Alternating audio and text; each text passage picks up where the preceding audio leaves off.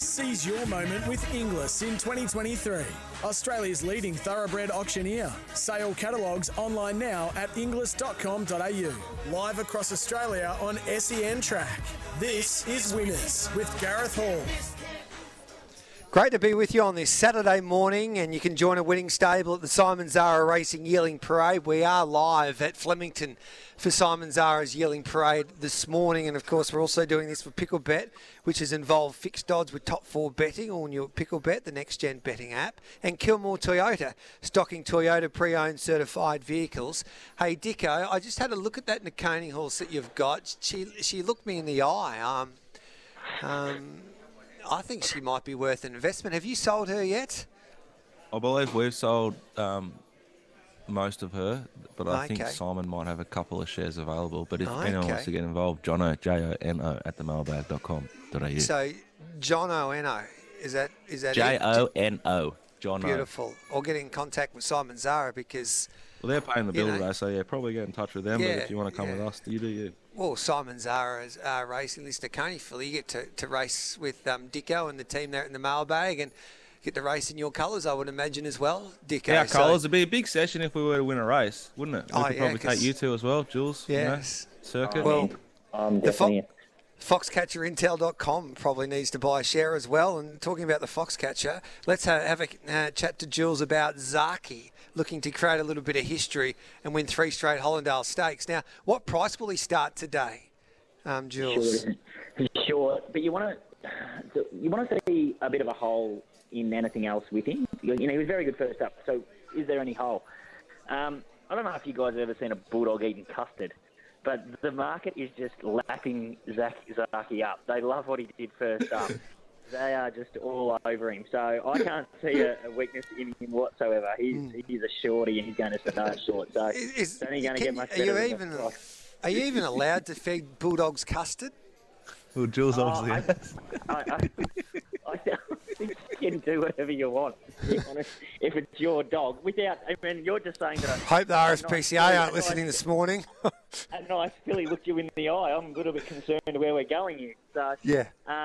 No, he's rock solid, to be honest. So I don't think you're going to get any weakness in the market for Zaaki. Your man Lindsay Smith taught me that. If you want to buy a horse, you got to look them in the eye. If they look straight through you, then buy them. That's what he told me once upon a time. Stuff, Lindsay. He does. Now, a tissue here, Dicko, she's a horse that gets back. She's got a wide gate here in the Hollindale, but there's not too much speed up front. Now, Nash is, I don't know how many Jim Beam and Cokes he's had during that Warrnambool Carnival, but he's travelled up to the Sunshine Coast this afternoon. Can he defeat Zaaki with the tissues being brilliant this preparation? I'm sure Nash will be able to handle a little 3-day bender and perform as he's a veteran. He's been active on social media too, Nash. I think if Zaaki gets rolled, which I doubt, a tissue will be the horse that does it. And Nash would be the perfect rider to pull off a sort of upset at this level. The rest of them look like sort of numberish horses to me that probably want further, whereas a tissue is pretty dynamic at this trip. Jules, I think the Gold Coast Guineas is one of the most intriguing races of the day. I think it's one of the most... it's one of the most fascinating races, and I think it's a race that's got a couple of nice progressive gallopers going around, including this galloper by the name of Yellow Brick. They tell me they're backing this horse like it's a good thing today. What are you seeing here in the market? No, you're right. It's solid, and not only solid, really well supported. So, to be honest, it's actually off the map.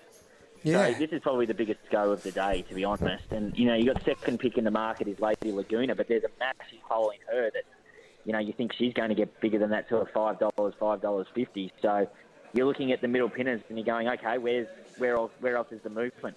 There's nothing. I mean, I think, even Spacewalk are going to get better than that $6.50, $7. So it looks like Yellow Brick is out there. You can see sort of 290. If you can get to 290 at some joints, I'd be taking it because you're going to beat the SP. Now, betting the SP doesn't mean you win the race, but you're halfway there. So I'd be knocking the 290 off the board that I can see right now. I think that's ludicrous, to be honest. It is a massive go. So why is it a massive go, Dicko? Is he that much better than the rest here? Has he produced figures? Like, he was really good to win that slot race on New Year's Eve at Toowoomba, and it was a funny old run in that Magic Millions race on the Gold Coast because he looked like he was going to finish out the back there at the furlong, and then he came again late. Well, I think I don't know the figures very well. It's sunny coast in Queensland, but what is in his favour is track and trip form. Yeah. And the distance form. Like, he's 1 from 1 this track and trip. He's 1 from 1 this track. You're like, there's not many horses that have even seen this track in this race. Over half of them haven't. So, yeah, I completely agree with Jules. All right, then, Jules. Gaz, we speak from a perspective of we're just telling you what the market is doing. And this is, I mean, Dicko, you might disagree, but this is the biggest go I've seen for the day, to be honest. I've sort of just come across my desk and I went, wow. And it's just not, it doesn't seem to be stopping. Do you know what I mean? I don't know where the floor is with this horse, the way they're backing it. So if we want to push the punters into a horse that's been heavily supported, Yellow Brick is the one. So that's exciting for us traders, isn't it, when you have a look at a race or a meeting like that and a horse just jumps out at you with the bigger punters just backing it nice and early, and we don't know where it's going to get to, which is just makes it really interesting to see how good this horse is today. That's a really good point. Right, right, so if you're looking at like what do the big guys do and what's something I could like learn to add to my arsenal to get better at punting, deep dive in the Yellow Brick and deep dive into this race. Do it this morning, do it tomorrow, do it on Monday, and figure out what was it that they saw that I didn't, so I can start to be a little bit better in my punting. And that's a really good point. And don't be result driven. So Yellow Brick gets beaten and starts 210, people will go, oh, well, it doesn't matter. They forget about it. It's only if they theoretically win, they go, okay, what happened? Forget about the result. Don't worry about what happened first, second, third, fourth, fifth, unplaced. Just worry 100%. about why did they truckload this horse. I think Dicko makes a really good point, but don't be result driven. Don't just go into the horses that won. Go into the horses that have been really well backed and might run unplaced for whatever reason, because that's just the way racing is. It doesn't work out how we want it to work out. But there's always a reason for why these horses are getting backed. There's a couple of other pretty handy races on the Sunshine Coast this afternoon. Geez, Mark Newton was bullish about Street Gossip when I had a chat to him yesterday. Jules, what price are we getting there for that galloper? In race 3, that is. Horse 4. Yeah, again, really short. So, again, I mean, sitting on the board, I look at it and I go, geez, there's a joint in red really giving you a massive spoil. If you want to beat the SP, you're going to beat it. So they've got an opinion, and that's really great. That's great in the game. And I talk of Ladbroke. So they're really hard against this horse, but everyone else has been absolutely truckloaded. So I've got no issue with giving other people a bit of a kick if they're going to be hard against a certain horse or hard with a horse. And I think that's brave with what their trading team are doing right now, because it's sitting there like an island out there, that $3.70, and if the punters are out there, I'd be taking it.